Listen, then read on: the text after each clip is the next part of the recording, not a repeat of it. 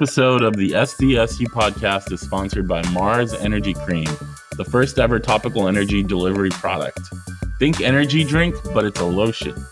It contains a proprietary blend of natural ingredients, including caffeine, taurine, and B vitamins, to provide an energizing boost.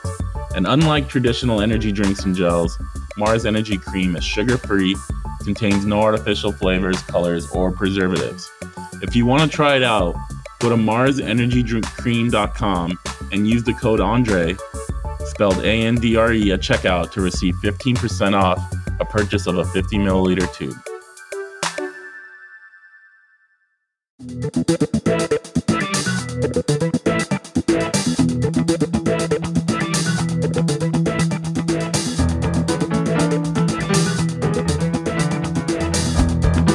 You are listening to the SDSU podcast presented by the East Village Times with your hosts Andre Hagberdian and Paul Garrison. Welcome, listeners, back to another episode of the SDSU podcast. I'm your host, Andre Hagberdian, and we'll be joined shortly by my co-host, Paul Garrison. Today's episode includes an interview with JD Pollock. JD was the SDSU basketball director of player development for the last 6 years. He basically was hired. One of Coach Dutcher's first hires as head coach was hiring JD away from Cal State Bakersfield for his director of player development position. JD, at the end of August of this year, decided to resign from his position and leave the coaching profession and move into a different world, a different industry, in the business world.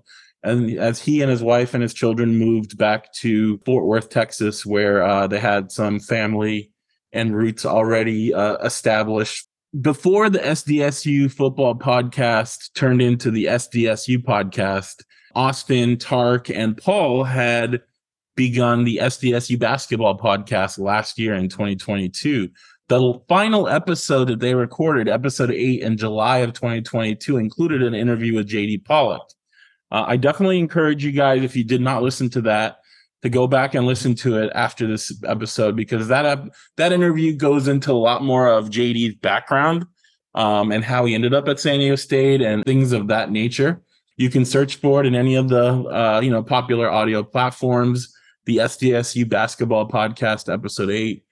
In this episode, obviously, we didn't rehash a lot of that or any of that, and we kind of went more into what JD's thoughts are on this year's team. Now that he's stepped away from it, he's no longer part of the team, but he's still got, he was part of the recruiting of some of the guys that are now on the program.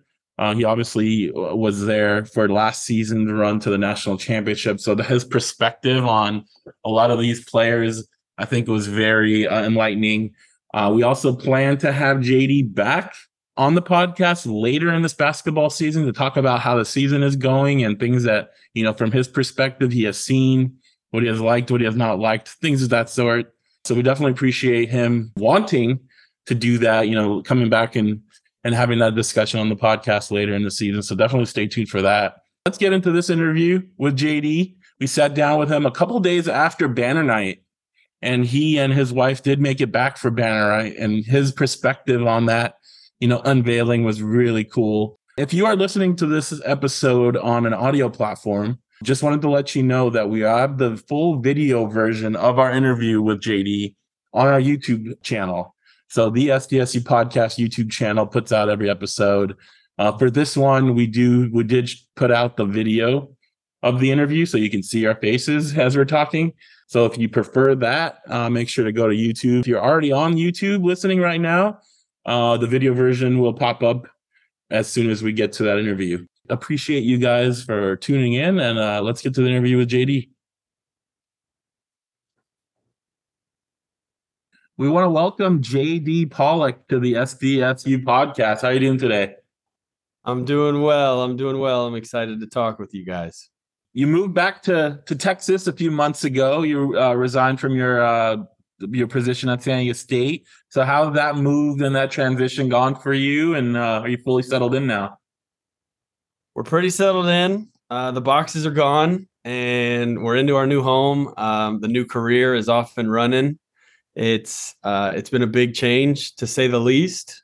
Whole new way of doing life, honestly. It's something I think that we always thought as a possibility. I think the plan was never to raise our babies and build our family away from family the whole time. But San Diego and Hermosa Beach and Manhattan Beach for Irene, those places just ended up being places that we could kind of dream chase for a while and accomplish some goals that we set out to do when we were younger, long before parenthood and even before marriage. Honestly, it's just something she and I, when we met, we used to always text each other when the emojis were brand new, the rocket ship back and forth to each other. And it was literally it just meant like go get it. And so kind of full circle. I mean, as an example, she went to Switzerland when we had only been together for 7 months, and she was over there for 9 months, and it's all about, chase your dreams, go get it. And so we just kind of feel like that this transition was kind of the closure to those early dreams. We're still trying to accomplish all types of stuff. That's just how we're wired. But the initial ones, we kind of ran that race, and it feels good to say that. It's just kind of odd at the same time. So when I heard about the move, my biggest concern, and maybe some others that know you, was whether the shoe collection was going to make it to Dallas safe and sound. We saw some pictures on Twitter, and we obviously see where you're sitting in your background that it did. What can you tell us about that journey and that setup that you got going on behind you? The setup starts with Irene. She, I think, like a lot of sneakerheads and probably a lot of coaches, their shoe boxes take up the most space. Mm-hmm. So the goal, I still have them hidden away somewhere. I don't want to toss them all, but the goal was to get them out of the boxes and see them, which is really cool because it's kind of like an interactive poster. It's kind of like an interactive piece of art, kind of. And so if they're on the wall, I don't wear them all that often. It would have to be kind of a cool occasion for me to come up here. This is in Texas, it's 2 stories, unlike all the California homes. So this is the second floor. I got to come upstairs to get a pair. My daily ones are downstairs, but each one of them is just kind of something that means something to me. I don't really have them just to have them. I mean, obviously I could be fine without them, but usually most of them mean, like, I remember a specific event in them. I remember if it's a retro, I remember when I got them when I was a kid. And so it just kind of makes those big moments special. Like I remember opening them up for birthdays or Christmases. And so to have them as an adult and be able to wear them in Sweet 16s and Elite 8s and Final Fours was just really cool because I felt like I was remembering while I fell in love with the game. And it's kind of always been like that. So here they are. There's a few more, but I have fun with it. I don't buy a pair unless I sell a pair. And every pair up here, I've kind of really, really enjoy. So not a whole lot of activity right now, but that's kind of cool. So I like where it's at. Oh, that's great. Yeah. Do some sort of like storytelling, man. I think, there's a lot of people who, you know what I mean? Of this, like the specific ones, like, okay, so this shoe right here, this is what happened. Oh, yeah. And stuff. Very cool. But you were back in VS Arena a couple nights ago. To get your ring, see the banners raised. What were your thoughts about being there in person? Oh man, yeah, and just that's it, man. What was that like for you? It was first of all, it was unbelievable. It was so stinking cool to be back in there. It was absolutely electric. Obviously, to be expected with that kind of event and ceremony and pageantry before tip off.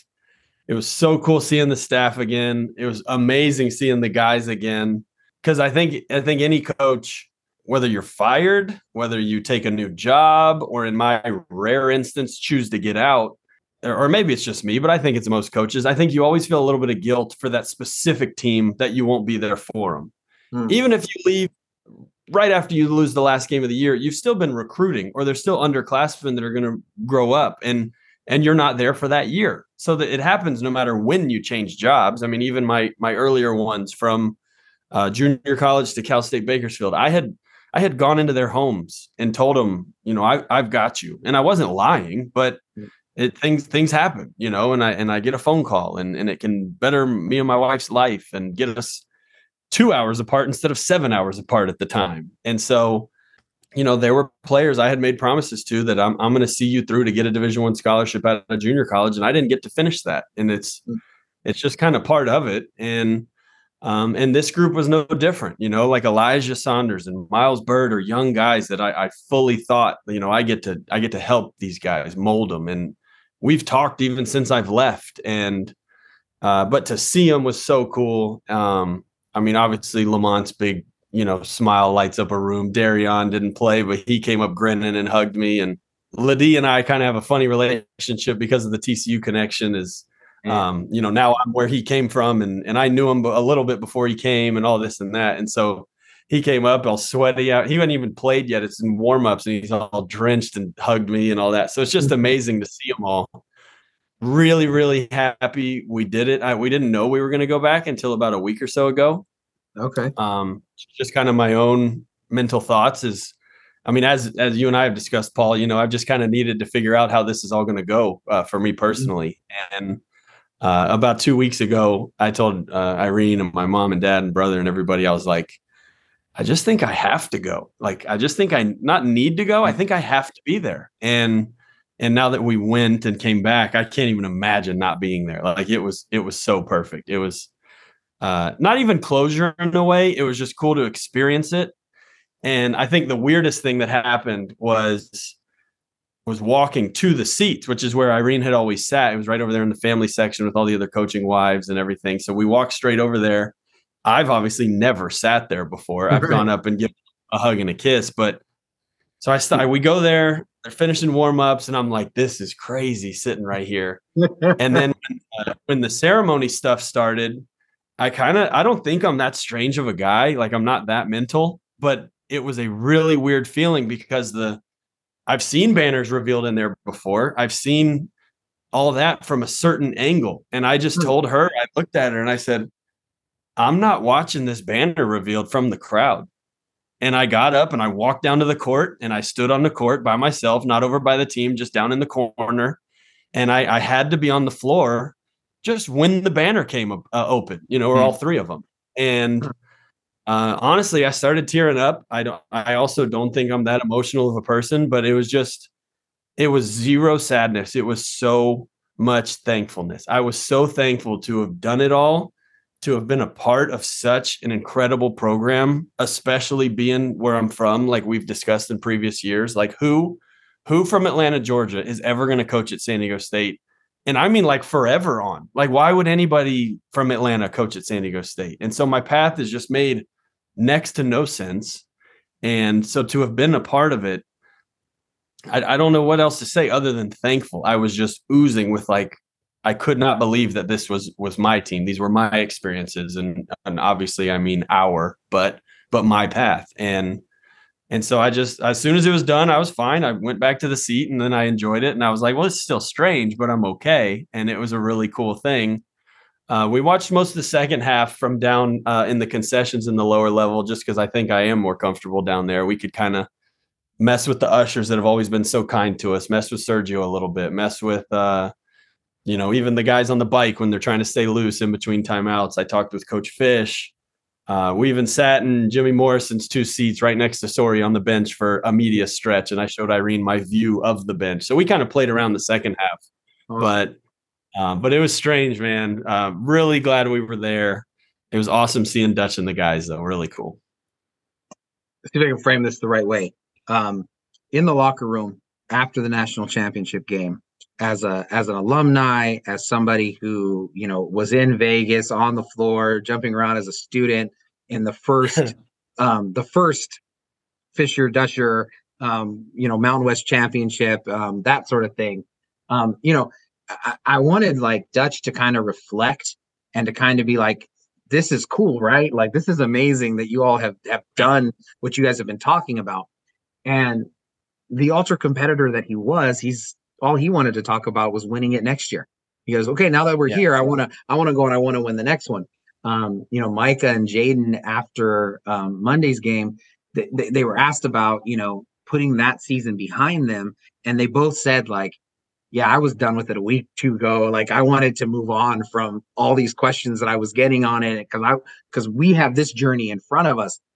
And in like a a unique way because of the timing of the way everything did. Do you have the opportunity to kind of maybe sit and enjoy a once in a lifetime potentially, experience of going to a Final Four with that group?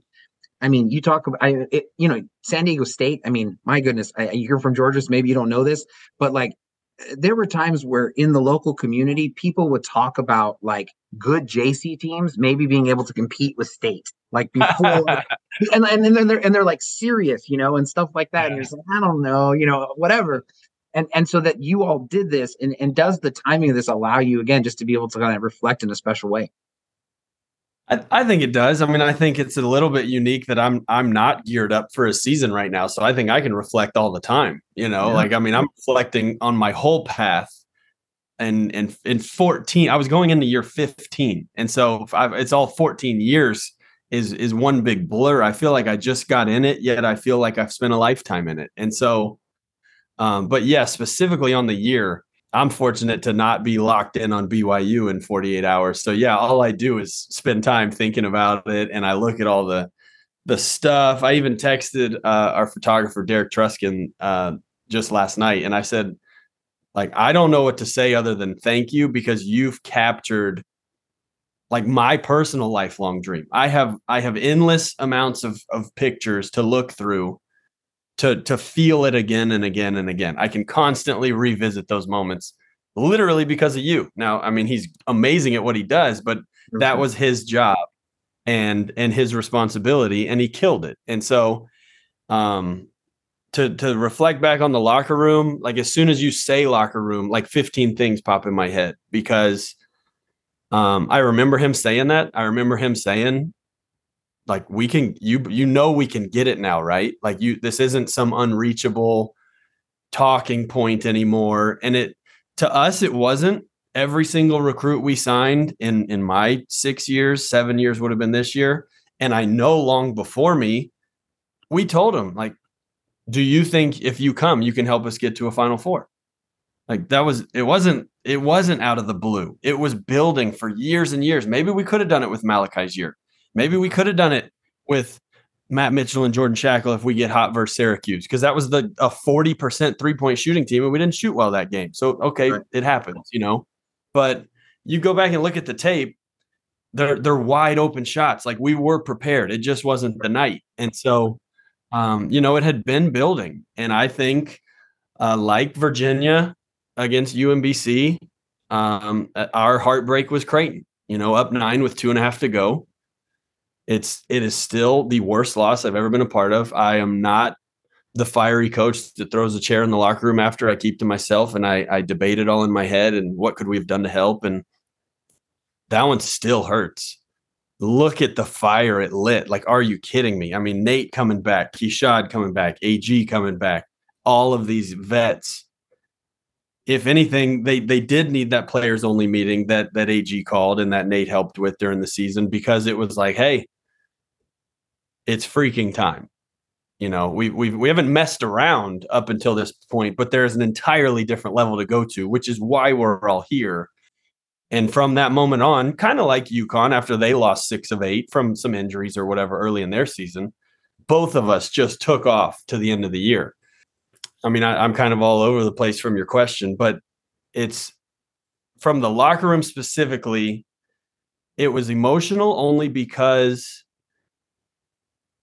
that group was done, not because you didn't win the national championship.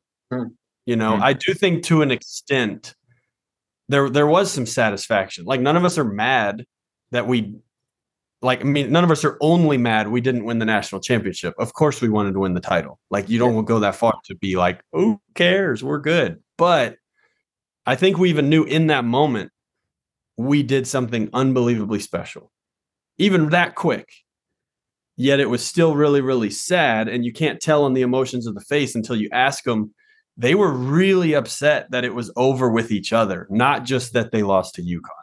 It's that Nate's done. I'm crying for Nate. I'm not crying because we lost to UConn. I'm crying because Nate's not putting 31 on again. I'm messed up because Matty B's college is done. He's a grown man now. He's going overseas, trying to make the league, whatever it is. AG's not going to play again. He's already told everybody. So we didn't know he was going to be taking my spot then, but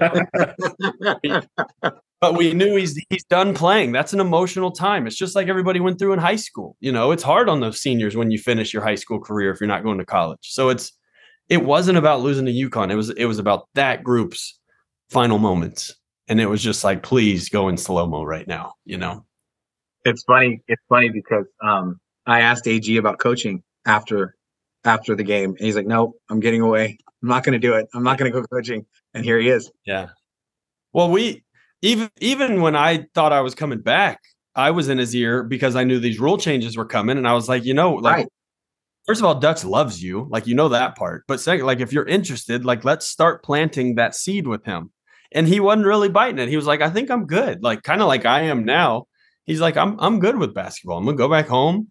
I've got he's gonna have basketball in his life, but not his career, not his job still. And he was like, I got some connections at home, and there's a nonprofit I can help some youth and be involved with a gym and blah, blah, blah. And I'm like, that sounds good. Like, as long as you're happy. But that was even to be like my right-hand man or along with RGA Ali.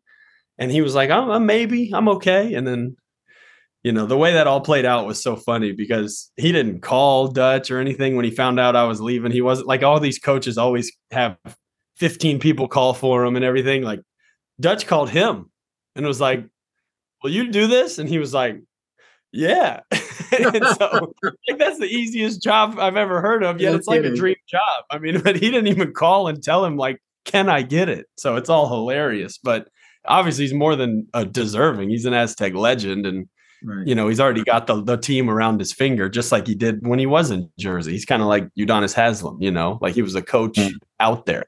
And so it was good seeing him the other day. AG and I are really close. The story got out at the banquet and everything of how much I had to do with him personally coming with recruitment and stuff. He was kind of like one of my early, like full blown press. Like, I want this guy, and I was a couple of years into the program, so I didn't put my foot down a whole lot with all these guys that have built it up. And I was just like, he can help. He can help. He can help. He can help. And so.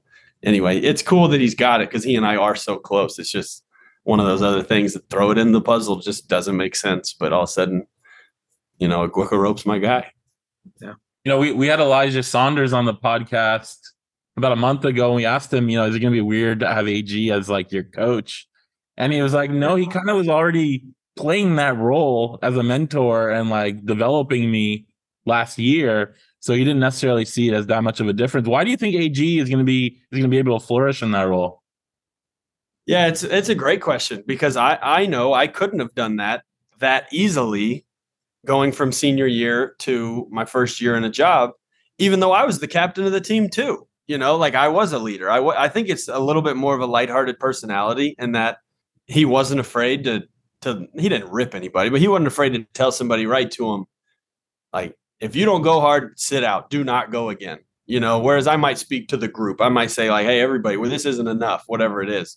And so maybe it was a maturity thing from where who he is at 22, 23 and where I was. Maybe it's as simple as that. But I mean, obviously most of the credit just goes to him and the credibility he earned. I think some of his path and career and injuries, scarred him up and took some time for him to handle and accept. And, I'll never forget when he told me that he was going to come back and play is you could see this weight off of him as he said, like, I'm okay saying I'm not going to play professional basketball now. And as soon as he said that, it was like this load was off of him of like, I'm not who I thought I was supposed to be. I'm not the professional player I thought I was going to be. And he just wanted to fall back in love with basketball and hoop again. And so then it's like everybody else, like, well, if I get hurt, it's going to suck, but it doesn't affect the rest of my life. Like I just don't want to get hurt, as opposed to if I get hurt again, like, I don't know if I can handle it because it's affecting my pro career. It's affecting how good I'm getting and all this stuff. And so when he accepted who he is today, I know his faith had a lot to do with that. And all that. I think all the guys, Elijah to all of them, older than him, younger than him, they all saw just literally who he is. And I mean, anything he says goes when he was a player, and I know it'll be the same as a coach. So I know he's loving it. He said he's doing really well. So You were at the game, obviously, on Monday, the first game of the season. General impressions, what did you think of the team? And was there anything you saw that the team was doing different schematically that might be something we see all season? Yep, there was. I mean, obviously, I've talked with the staff before the game, but I'm at the same time trying not to blow them up, and I'm distancing myself a little bit because, I mean, it's just how I am. But there's been some stuff over the years that's been hard to guard that I know we always take notes on, and then when it comes up in a scout again, going back to Cada and some of those post up plays, and then even going to UConn and some of those post up plays, there's just certain things that I mean, everybody steals sets and ideas, and I mean, every single one of our baseline out of bounds plays is named after the program we got it from. So we've got TCU, we had a play called Ram that I think they did with Roddy. We had a Lobo, like we have all types of stuff, and you just call it from. It's just good basketball, and so I know that they were running some new post up plays specifically where there's a guy in the middle of the floor. It makes it hard to help. It's not as traditional as like a Kansas high low, but you got to find a way to get Jaden the ball pretty much all over the floor. And I mean, we knew that last year. It just took him a minute to get his feet under him. Sometimes literally, because he'd be wanting to go so fast, he'd kind of stumble and be in a little bit of a hurry. And then now that he's so comfortable out there, he knows his value. He knows it's coming. He's not trying to do it right when he touches the ball. And so saw some stuff to get him the ball. Saw some tweaks, maybe like a back screen into a pin down. Saw some curls, not just what we call our traditional dribble, but into the handoff, that zoom action to either side with the big on the handoff. But just some different entries into it that I really liked. Defensively, it's not going to change a lick. Schematically, it might have to as the year goes on, only because you adapt to what you're having success with.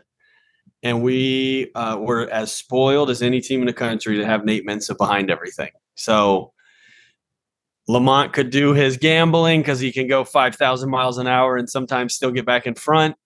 And if he didn't get back in front, Nate was right there.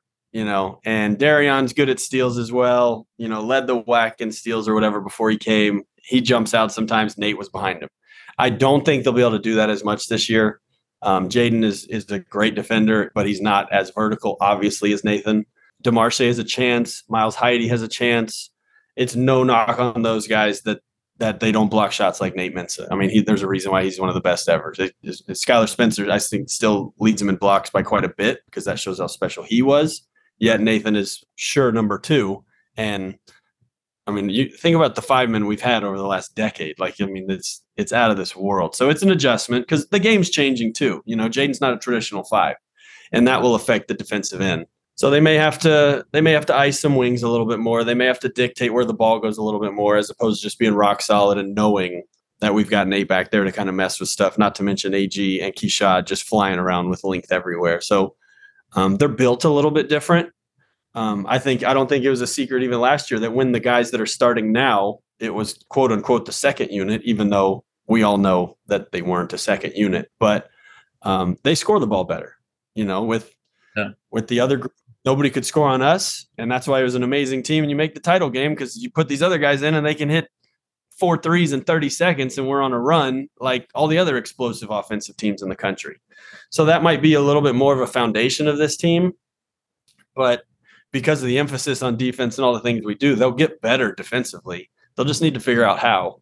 But obviously it is hopeful that this team can put up more points on the board when you sacrifice, losing a 5-man like that on that end. So we, everybody's listening, we had a little bit of a delay getting started because JD was taking care of his family and doing that thing. I actually have a kid at a batting cage that I need to go pick up. So Andre is gonna finish this one, but I want to get one more question in before I click off. I've seen a lot of really good performances, not just from Aztecs, but from other players in VS Arena. And Jaden was dominant on Monday. The ease at which he drew so many fouls. I mean, it seemed like he could have gone for 40. I mean, it was just it was wild how dominant it was. And an article that I wrote about it basically said he looked like a professional playing college basketball. Yeah. That he was just at that level. Do you think he could sustain that excellence? Because the Aztecs could be pretty darn special if he can. I personally think Jaden's going to be the player of the year in the league. That's no cut at anybody in the league. Isaiah Stevens is like one of my favorite guards in the entire country. He's unbelievable. So much fun. I think I've always thought, just like in the NBA, I've always thought the MVP should be on the number one seed. So some of that goes into the fact that I think the Aztecs can win the league, and he has a chance to be the best player on the number one seed.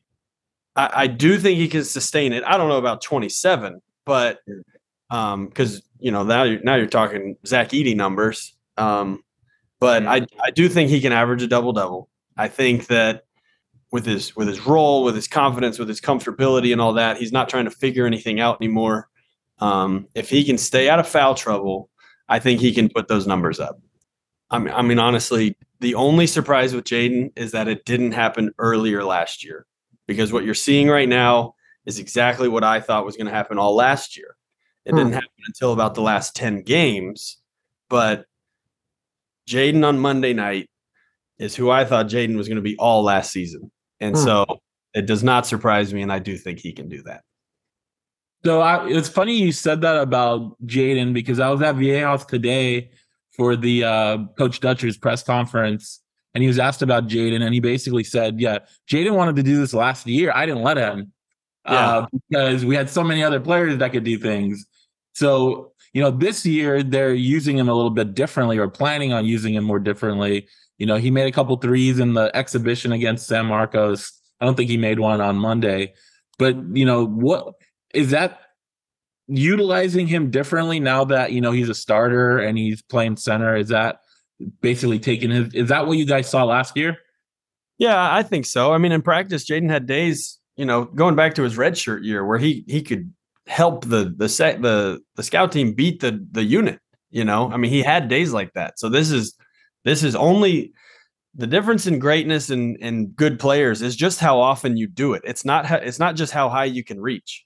So anybody can have an unbelievable day and be that 230 All-American, where it's just like, what just happened? Because that's not what we're used to out of him, with a scout team guy, with a second unit guy, even with a starter. And it's just like, what was that? Well, the great ones just do that all the time. That's all that the difference is. It's not what you did that day. And so Jaden is just doing it more and more and more frequently, as opposed to showing us the glimpses that you always hear about. Some of it's definitely with those guys gone. Keshad was not going to give that spot up easily last year. Now, obviously, Jaden's going to get minutes, but Keshad had established himself in this program. We went with the rock-solid defensive unit with him and Nate and all that. AG still needed to find his way on the floor. So there was minutes to be had all over the place. Whereas now, some of those guys are super young behind him, with DeMarche and with Miles and with Elijah getting his early shots at it now. That was Elijah's Keshad 4 years ago. Keshad had to wait a year or two. Go back and look at his numbers when he was young. So definitely opportunity, but I still think it's a lot of Jaden having all of his work paying off right now. Like, you are personally witnessing his hard work paying off. And I actually told his mom and dad this after the game on Monday. Jaden is in a rare class with Malachi and Jordan Shackle and Jalen McDaniels and those guys that are gone. I'm not naming his teammates only because they're still going, but the guys that I've seen come through, he's in that level of work ethic, because like those guys, he's kind of got a problem. He won't leave. Even if his body hurts, he won't leave. Yeah. If it's a day off for rest from the weight room or practice, he's stinking running miles on the intramural field. And it's like, Jaden, like, you got to slow down. And so, of course, one day it's a good thing, one day it's a bad thing, because you do need both. That's like saying I'm going to build a business all through the night and never sleep. And it's like, well, obviously that's going to be counterproductive. So at some point he needs to find that happy median of actually resting. But clearly that's a gift of his hard work. It's all paying off right now. I'm so excited for him this year, because I think he truly knows it. I got a line from Coach Barnes and his best friend Daniel Buggs up at Bakersfield when I coached there, and it was, first you hope you can do it, then you think you can do it, then you believe you can do it, and then you can do it, to where it's like, oh, I think I could do this. Man, I hope I can do this. I believe I can do it. It's like, I know I can do this. And so when he's gotten to that level to where there's not a whole lot that can affect him right now. Like what could I say to Jaden to take his confidence right now? And I mean me, meaning anybody. How could you take Jaden Leddy's confidence right now? And I'm not sure. I don't know what could right now, because he's got that level of belief and work built into him to where he knows this is going to be a big year. So that's a cool moment in a young guy's career. The other guy that tested NBA waters last year but came back with Lamont, he looked like a floor general out there on Monday. 7 assists, only 2 turnovers. Where do you think his game is headed this year? That's exactly what he's trying to do. I mean, he's never going to be some 50-point scoring point guard to where give the ball to Lamont, get out of his way, and he's going to go get you 45 points. But that's not his personality either. He is a team guy. He is a floor general. He's always talked about Chris Paul since the day I met him. And he can become that. He's got such physical gifts that all came on really quickly. Like, he was not moving like that out of high school. He was a cerebral, smart point guard that just had all the skills. And then all of a sudden his body just developed with hard work, 2 with God and like timing, is he just got super strong, insanely explosive, to where he went from barely dunking to the stuff we see today. I mean, he has as much pop as any guard in the country, and end-to-end speed. He is up there with the top in the country with just flat out foot speed. Yeah. And so as soon as he's reining those in and knowing basically literally how to use them, how to get deep in the paint and make a good decision. Am I finishing? Am I kicking? Am I doing the old Steve Nash and under the rim and just dribbling back out? All those late decisions, because he genuinely got there, I think, faster than he knew he was going to for a year or two. And now he is super comfortable and he knows exactly what he's going to do most of the time. And so his finishing's getting better. His jump shot is light years better. I mean, his buzzer beater was like Jordan's last shot. Like, it was picture perfect. It didn't just go in. His balance was perfect. His release was perfect. That's a slow-mo version of the 10 million shots he's done in the Jam. It didn't go in on accident. He is slowly perfecting his craft. And so he can shoot better. I'm not saying he can't shoot. I'm not even saying he's not a scorer. I'm just saying he doesn't go out and try and get 30 and just let everybody else do their thing. He wants to get them going. And he, whenever he wants, he can get in the paint and make a play. So he's going to have a big year. He's still one of the best on-ball defenders in the country.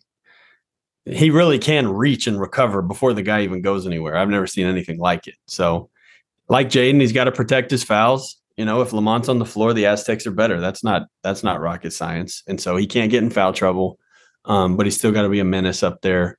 He's going to be a great leader. Him and Darion defensively are just going to mess with absolutely everybody. So, one of the things we talk a lot about, fans obsess about, is who's going to start, right? What's the starting lineup?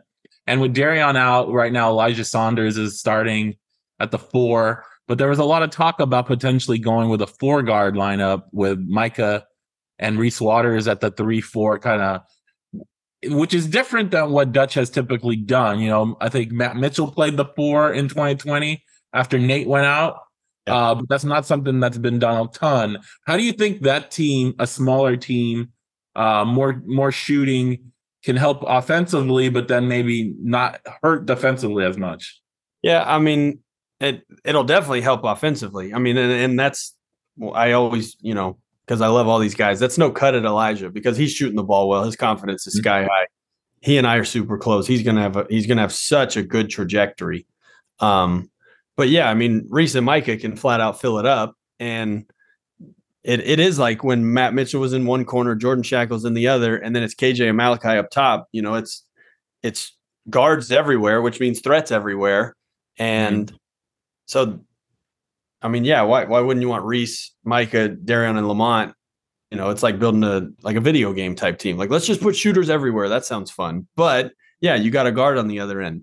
Lucky for them, Micah's always played bigger than he is. He played a big man, before he transferred to us. He was a 4-man. He was, not a 2 guard or a wing or whatever. And Reese is like 6'6" and like 210 or 215. Like Reese is a big kid, and he's super strong. And so you're not just going to go wherever you want with those guys anyway. They're not built like Elijah. And Elijah, when you grew up learning basketball, is like the prototypical 4-man. But he's a new age offensively because he can shoot so well and handle it and pass it. But defensively, he looks the part. Like that's what he is. So it won't be as much about, what are we going to do on offense with this group? What are we going to do on defense with this group? It's going to be rebounding. It's going to be, can we rebound with this group if we are playing, who are they playing huge this year? I don't even know Cal's lineup, but let's just say Cal's huge. Can they rebound with Cal with that lineup? Or, do you have to go a little bit bigger and you just play ball? It's fortunate for them because it's not a talent thing. It's just going to be a scheme thing. And then a lot of times Dutch is thinking second level, like, well, then what's the rotation? Like screw the starters. That's whatever. I mean, we've had second unit guys play more than starters probably every game last year, and so that's always been his thing, is like whoever's playing well is going to close the game out. So he doesn't care who starts the game. And that'll be interesting. It'll be more about like the rotations, the units. Like Lamont and Darion can't be on the floor the entire game together. They start the game together, and then after that they toggle a lot. And so it'll be like that. It can't be the 5 guys in now and then throw all the young guys in after and all that. It'll be a blend. So it'll be interesting. I don't know what they're going to do. I don't know what they're going to go with yet, but I know it's kind of a talking point, but if anything, it's just for fun. Elijah's going to play a ton. Reese and Micah are going to be out there the whole dang game. Like somebody's just going to get the first 2 or 3 minutes. That's it. They're going to sub before the first media like they do every game anyway. So I think one of the bigger maybe competitions that we're looking at this year is potentially for that backup center role between Miles Heide and DeMarche. Mm-hmm. Both played on Monday. Both did nice things. Both struggled at a couple things. How do you think that those 2 guys can develop into becoming significant players this year? Yeah, I think for that it's going to be, who, like for us, Dutch has said this in press conferences since I've met him. For us, the 5-man is the hardest position in our specific defensive scheme because they have to quarterback the whole thing. They can see everything. We don't let our guards dictate and point and say, I'm going to send him over here. The big man has to tell him where to go. So even if you're a senior like Lamont and Darion, you don't just get to jump up and tell DeMarche where to go. It's on DeMarche to tell them, here's what we're doing on this screen, or it's in the middle. Here's what we're doing here. And so that's going to come down to DeMarche and Miles grasping that scheme because the 5-man is critical with how we're going to guard all year. And so before I left, they were both making big strides. Miles is super smart. He wants it so bad. DeMarche's got the years on him so far. He's a little bit, more comfortable, I'm sure, but time goes quick. Like Miles has already been on campus for a little bit now. He didn't just get here yesterday. So they'll both get shots. They're both going to help. That's the riches of the Aztecs, I guess, right now is you've got faith in multiple guys as opposed to so many teams. It's like, if Jaden's not on the floor, what are we going to do? Like, no, they're not built like Jaden and they don't do Jaden stuff, but they do things that he doesn't do. And so that'll be another interesting one to see, but they're both going to be out there. So that's my honest answer is he might get 5 minutes and then Jaden go back in and then the next guy get 5 minutes. I don't know. So we could sit here and talk to you for hours, but I know you're 2 hours ahead of us. So the last question, today was signing day for the class of 24. San Diego State had 2 guys signed, Farrell Compton and Taj DeGourville. Given the fact that you were there through end of August, you probably are very familiar with those guys. What can you tell us and Aztec Nation about what the Aztecs are getting in both of those guys? I know a lot more about Taj than Farrell. Farrell, I was not there when he committed. Right. I think he was coming right after I left, but obviously he was, talked about in the office all the time. They were drooling over him forever. Taj and his mom. I was part of all those Zooms, part of his visit and everything.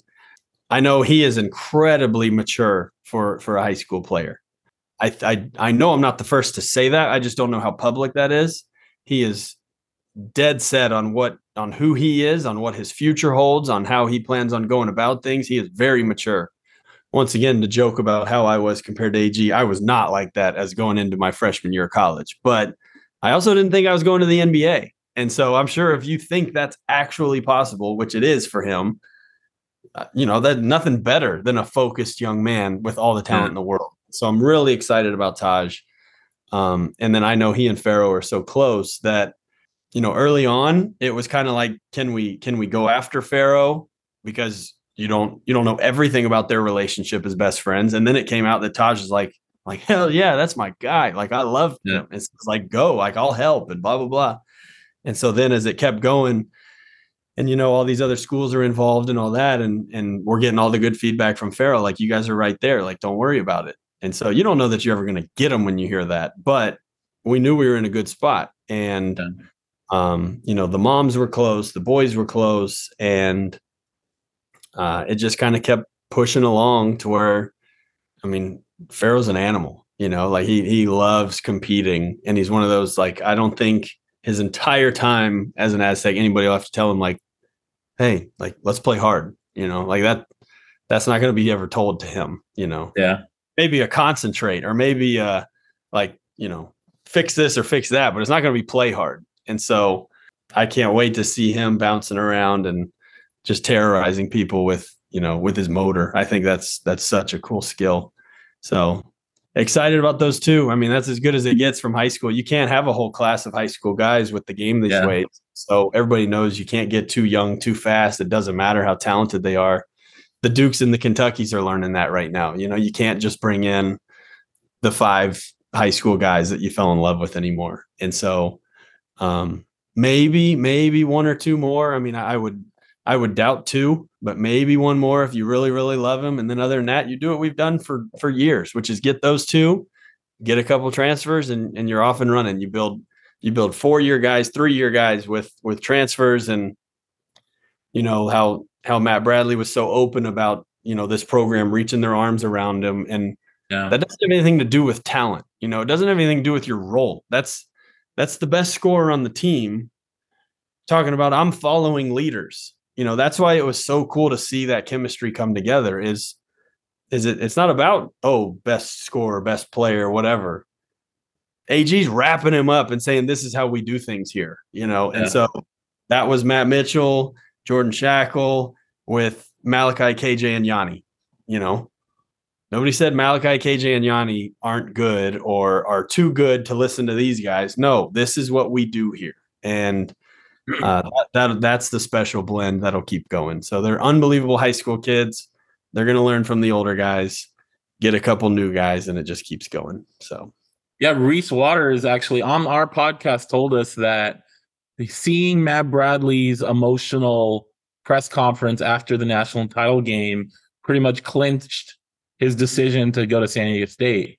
That's so because cool. of brotherhood and because of what he had felt and what he had experienced. So that was really cool. Yeah, that's the exact same example. Reese is good enough to play on any team in the country. Any team. If he wanted to call Bill Self, he could have gone to Kansas. If he wanted to go to Kentucky, he could have gone to Kentucky. Reese is good enough to be on any team in America. But yes, he's from out here. Yes, it's from family and all that. He sees something like that. Reese is super talented. I know he came in craving, what do these guys do here? What is Dutch really all about? I've met him. I know he loves me. I know he loves my mom and dad. What is it actually like here? And that doesn't have to do with talent. That's a kid who knows I'm NBA talented, but what do I do right here? And that's because the program has that kind of credibility to where these talented guys are not like, man, I'm good. Like, don't worry about me. I'm fine. I'm going to be me. I'm good. They crave it. And the staff does too. Like when I came here, I wanted to do things the Aztec way. When Rod Palmer came here years ago, he wanted to learn the way we do things here. And so it's just like that with players as well. It's let's learn it here, and then we just keep going. So it's just such a cool thing. I'm with you. I could just sit here and talk forever. Yeah, no, this is amazing. We definitely should do this again once the season is a little bit more deeper in and then more stuff for you to analyze and help explain to us what we're seeing out there. Yeah, I'd love to, man. Just let me know. I'm far enough removed now to where I think I'm more comfortable with it, and just let me. Yeah. Awesome. Have a good night. Talk to you next time. All right, man. Thank you. See you. That was our episode with JD Pollock, former SDSU basketball director of player development. Hope you guys enjoyed that one, and we look forward to having JD back on later this season to talk Aztec hoops. We appreciate you guys for listening, liking, sharing, following, subscribing on all your favorite platforms, and we will talk to you guys next time.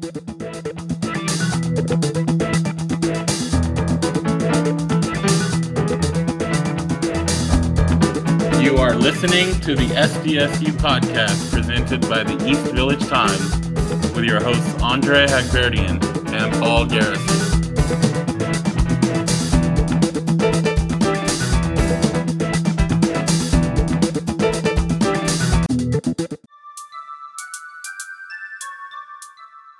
Episode of the SDSU podcast is sponsored by Mars Energy Cream, the first ever topical energy delivery product. Think energy drink, but it's a lotion. It contains a proprietary blend of natural ingredients, including caffeine, taurine, and B vitamins, to provide an energizing boost. And unlike traditional energy drinks and gels, Mars Energy Cream is sugar-free, contains no artificial flavors, colors, or preservatives. If you want to try it out, go to marsenergydrinkcream.com and use the code Andre, spelled ANDRE, at checkout to receive 15% off a purchase of a 50 milliliter tube.